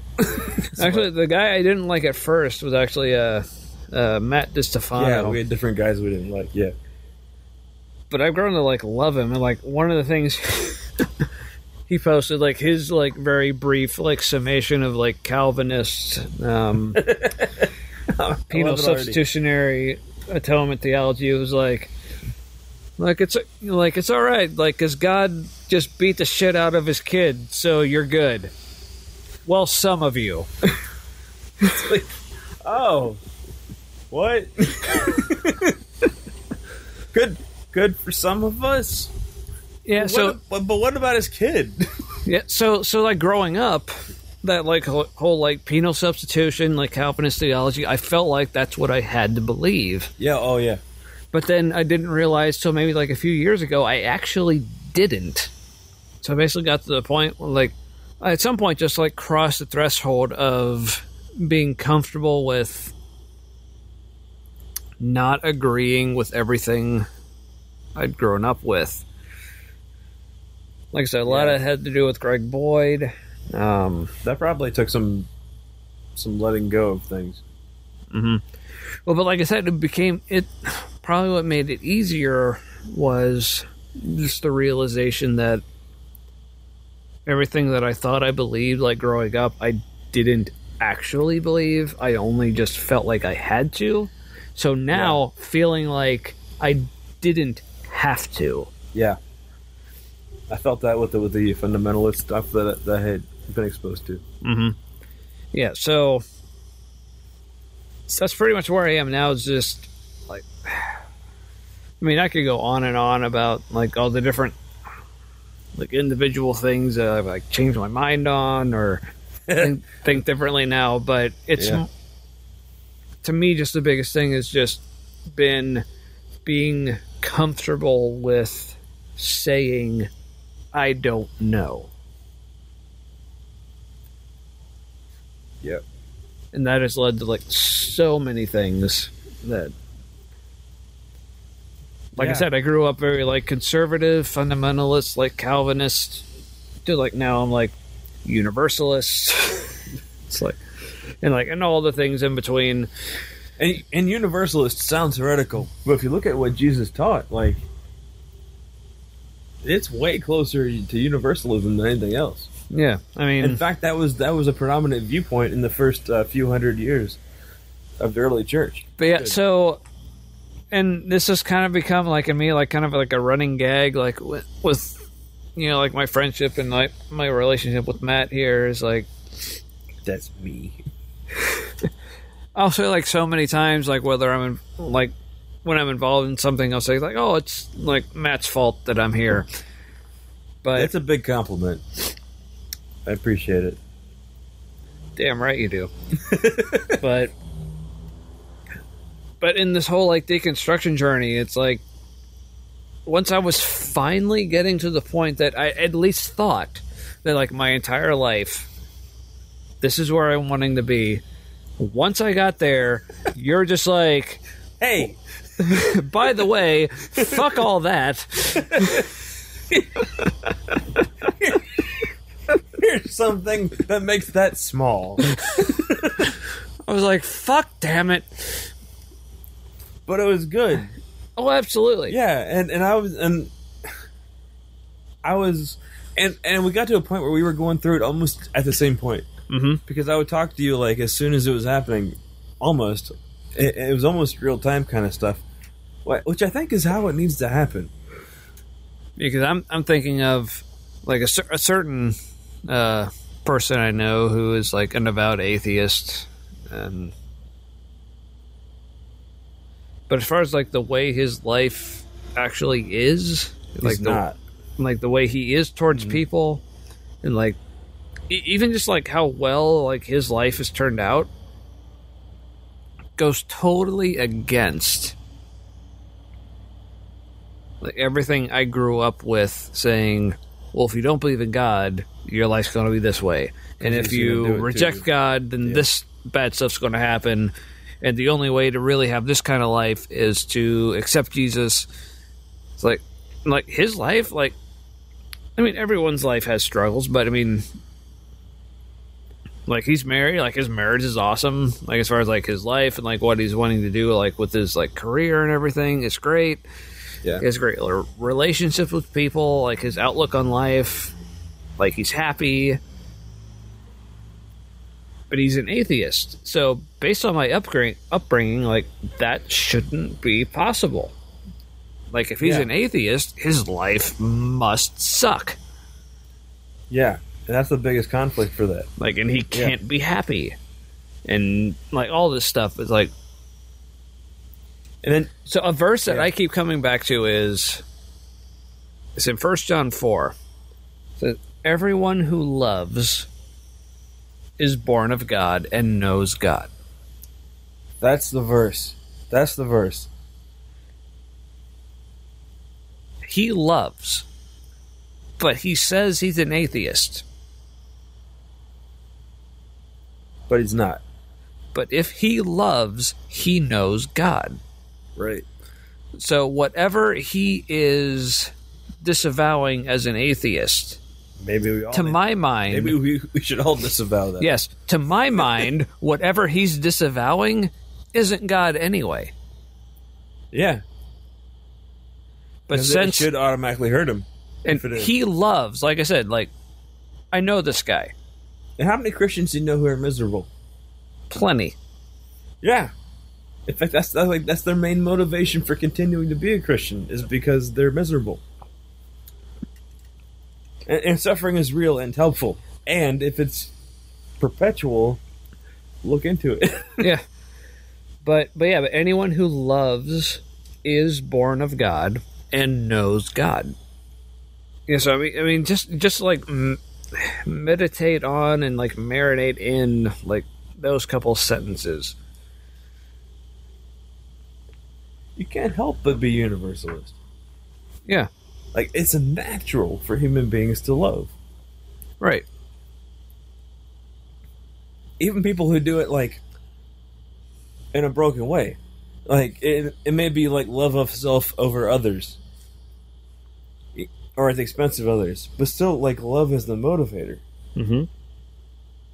So that's amazing. Yeah.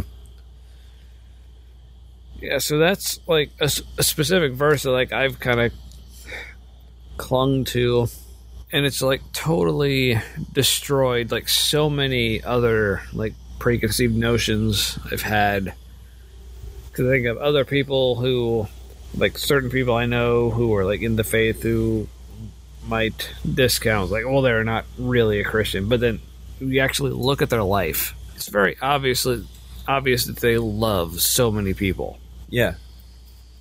Like, and in a certain way, like, even like a self-sacrificial way, but they maybe haven't like said the right words. Mm-hmm. As far as like they don't say Jesus enough, or they don't say God enough, or whatever. But the way they actually live. What's the verse that Jesus says? Is it in John also, where he talks about anybody who comes to God comes through me? Yeah, I think so.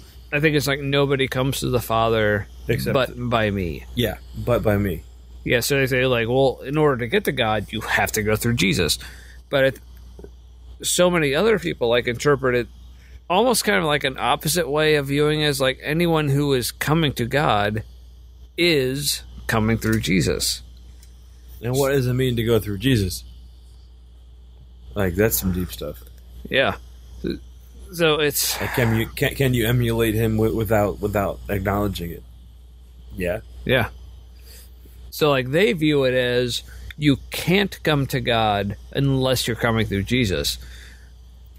But then we add on to that what that means. Yeah, but like, but I would view it as if you're coming to God, like no matter how you're doing it, you're coming through Christ. Yeah. And how do we know what love is? And Jesus gave the example of, or Paul, I don't know, they overlapped sometimes. Sacrificial love. Basically, if they know how to sacrificially love, then they're coming to God through Jesus. Yeah.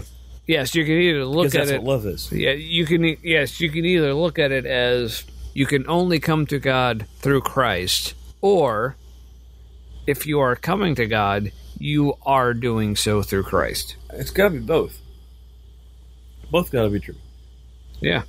I mean, if one's true, the other has to be true. Mm-hmm. Yeah. I mean, maybe not technically. It's not quite an equal statement, but in practice, yeah. Yeah. So, like, no one comes to the Father but by me.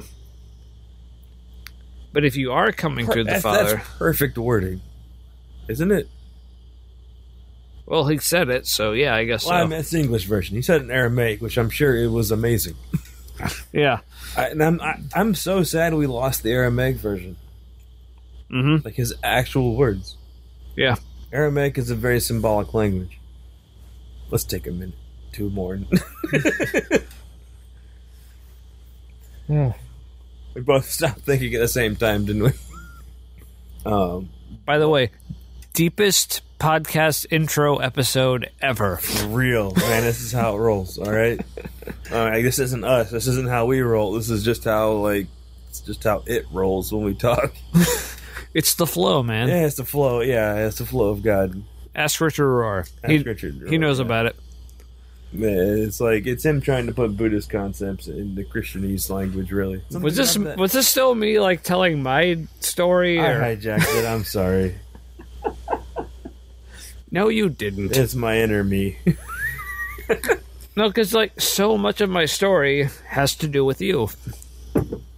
I gotta say, like in like a non-ego driven way, that has to be like one of the best things I can hear someone say.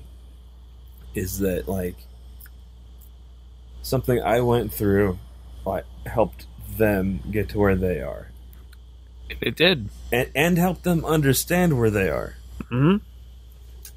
And it can be said, like I said, a lot of it comes back to like what your wife went through. Yeah, she's gonna be amazing. She is amazing, but I'm telling you, like in faith and stuff. Mm-hmm. Like when she gets to where she's okay talking about stuff, I kind of think she's gonna be unstoppable. No, fuck yeah, yeah. She's passionate and excitable, and man, it's just gonna be like the Jesus version of the gospel, the kingdom within you. Like fuck the noise. Mm-hmm. Yeah, like you don't need anything, you need God. Like it's always been in you. Listen to it. Like it's gonna be amazing. Mm-hmm. I don't know when it's coming. I'm looking forward to it though. Yeah, I don't know when it's coming, but like I'm not in a hurry to get her there, and that's a little different. I didn't used to be there. I used to be concerned in the patriarchal stuff, like I was responsible for her faith and all that bullshit. Well, see, she had a Jezebel spirit. What'd you say? No, like Jezebel spirit. thing. And I gotta say, I'm offended that they name. Back on me again. No, I like it's offensive that a particular kind of dark spirit or whatever you want to call it is named after a person. That's offensive. That person was made in God's image. Don't name something dark after God's image. No, amen. Yeah. Yeah, she was a heinous bitch for sure, but still made in God's image. It seems like basically like a Jezebel spirit means somewhere a man is made uncomfortable. So. Probably the husband. Right. And male observers. I want to pee off your porch. Is that... No, we can't do that yet. What do you mean yet? I don't know. But I picture a time in the future where that is acceptable. So you're saying it will be acceptable. So why not now? I don't know. Which way are the plants? I don't want to pee on like a patio or something. I'll tell you what, if this becomes like remotely popular, it's because there is some kind of movement of God involved. Mm-hmm. Because there's no reason anybody but us should be listening to this. Yeah, I think we pretty much like abandoned like everyone else in the world like about 2 hours ago. But did we? Because if we're invested in each other, are we not invested in everyone else? Ooh. And no, I haven't been smoking anything. And in fact, listen to the people who have been, because like they've probably been accessing parts of reality that we can't. Probably true. Yeah, Joe Rogan, case in point, dolphins. Look it up. Yeah. Yeah.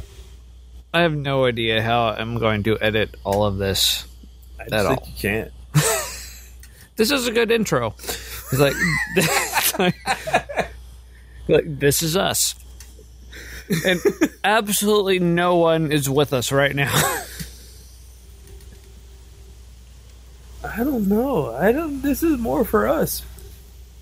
You think? Oh, absolutely.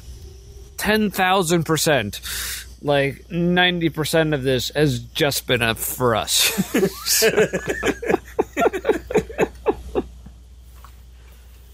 I think subsequent. Have we ever really stayed on topic though? Well, no.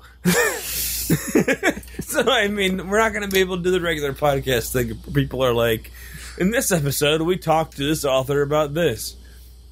I would love to talk to an author. Honestly, it would probably go well with Richard Rohr.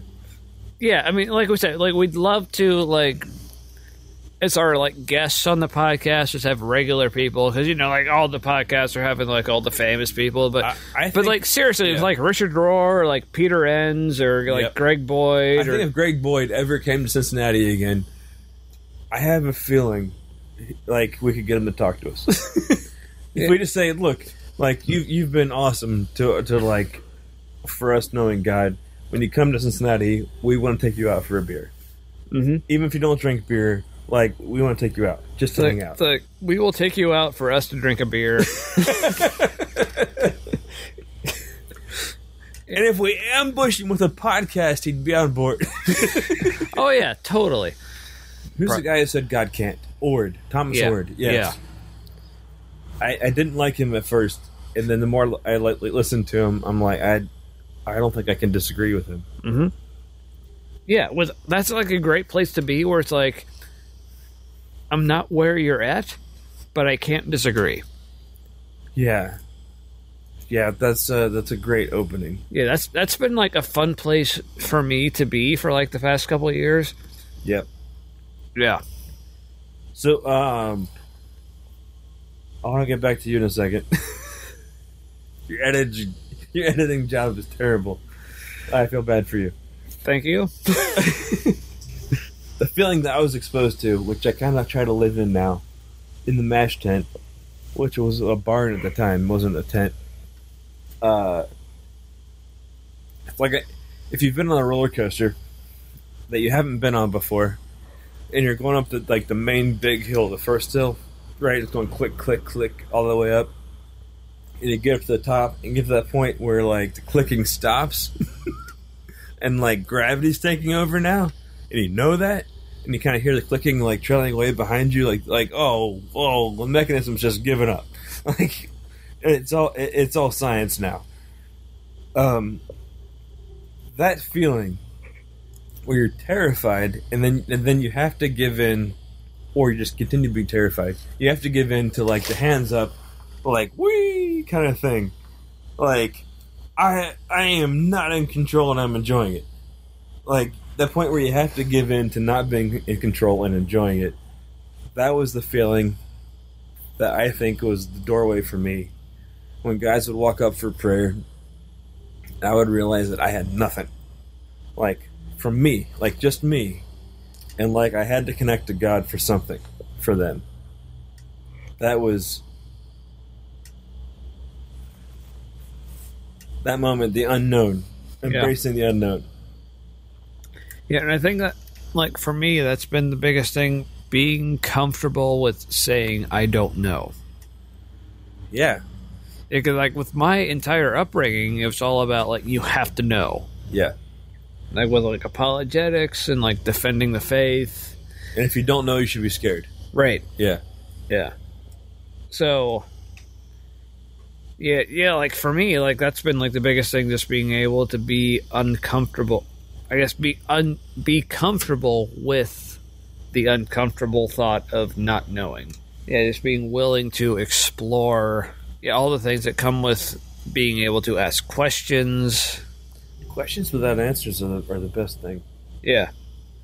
Yeah, because it's like I said, it's an invitation to like continue to explore.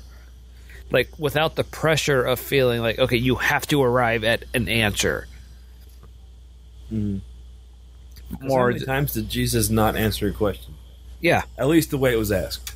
Yeah, because instead of the pressure of feeling like you have to arrive at an answer, it's more like the invitation to continually seek the answer. Yeah. And be totally comfortable in the place of, I'm still seeking. Yeah. And knowing that, like, growing means embracing seeking. Right. And moving beyond what seemed to work earlier. Oh, yeah. So if any of that seems appealing to you, like, yeah, going back to acknowledging that there are other people potentially listening to this. Other right people now. In the world. Like, seriously, God bless you for, like, still listening. Did you hear a pop? What was that? I don't know. It was like an electrical pop. Did something just trip? That power strip. Did that trip? No, I mean, we're still running over here, so. That was legitimately a spark. Something profound just happened. And I'm not like... That was nuts. I hope this is a thing. Yeah. Like because honestly, this has been really good for both of us. Like having these kind of conversations. These kind of conversations don't often happen, especially in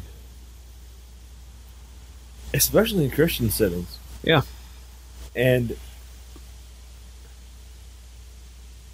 I know there's people out there, and I hope somebody listens who's in a place where they need other people. Mm-hmm. And maybe we're other people. Yeah, I hope so. Yeah, like I said, there's probably so much more that we could say, but I think it's good to probably save for future episodes. So we're about out of beer too. Yeah. So yeah. So if you're still listening, thanks for listening. No. We totally understand. Yeah. If you're not. I have no idea how I'm going to edit all of this, but I'll give it the old college try. Whatever the college try means, like for me, that probably means like try for like a couple hours, then give up. Well, how much did Joe Rogan cut out? So as a wrap up, But this is normal for us. How do we condense the normal? right? So as an attempt at wrap up, so thank you for listening. Like I said, like we're gonna have so many other topics we want to explore. Oh yeah, and it will probably be better. I can't promise, but I don't know. It'll probably be better. Yeah, like I said, some episodes, like we hope there's like several people we have in mind that we want to have as guests. Great people.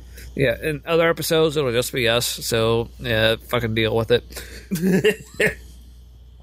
But this is pretty much what this is going to be like. Yeah, I think we seriously love you guys. we do. That's fair to say.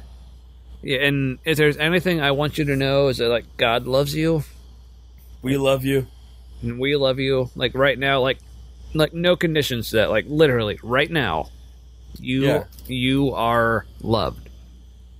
And I think I speak for both of us. If there's somebody listening who we don't know already, and you're going through something, and you want to talk about it, like seriously, email us. I'm sure our email addresses will be in the show notes somewhere. But like, yeah, we'd love to talk to you about whatever. Yeah, seriously, like wherever you guys are at, it is okay with us. Yes, pagans are welcome. yeah. There's like nothing you can say to us that we will say, all right, I want to have nothing to do with you ever. True. Like, or that makes you any less loved. Like you just are loved. Like there is nothing that you have done or anything that you're going through that makes you unloved, or that God wasn't involved in some way. Mm-hmm. Absolutely. Yep, and amen. Mm-hmm. All right. Well, thanks for listening. If you're still listening, and I'm sure we'll have like more like actually coherent episodes later. Oh man. Are we done? I think so. Yeah. So, any parting words? I don't know. The way forward is love and suffering. Mm-hmm. Sometimes they're the same thing. Sometimes they're different. There's all kinds of teaching in love and suffering. Yes, and we love you, and God loves you, and we hope that's completely apparent in everything that we do from here on out. Yeah. So thank you, and yes, hope to see you next time. Yeah, I guess it's kind of hard to judge when the end of like something that is so unstructured. It's like, where's the end of meandering? I don't know. It had no destination, so how do you know when you're there? I don't know, but we're here. Yep, and amen. Yes, and amen. All right. Well, thanks for sticking around with us, and look forward to talking with you more next time. Yep. All right. Stay salty. Stay salty. We haven't explained what that means, but do it anyway. All right. Thanks, everybody. That was nuts. What? You heard that pop, right? Yeah. What was that? That's an electric pop. We're still going, but I know, but we shouldn't be with a pop like that. That should have tripped something. So there's all kinds of energy happening right now. where was that coming from? That sounds like a power strip being tripped, but it's not. Yeah. That's crazy. All right, so let's. I don't know what that means. All right, so let's close this before we like burn my house down, and. I don't know, or God's love just explodes and we all die because we can't handle it. Or that too.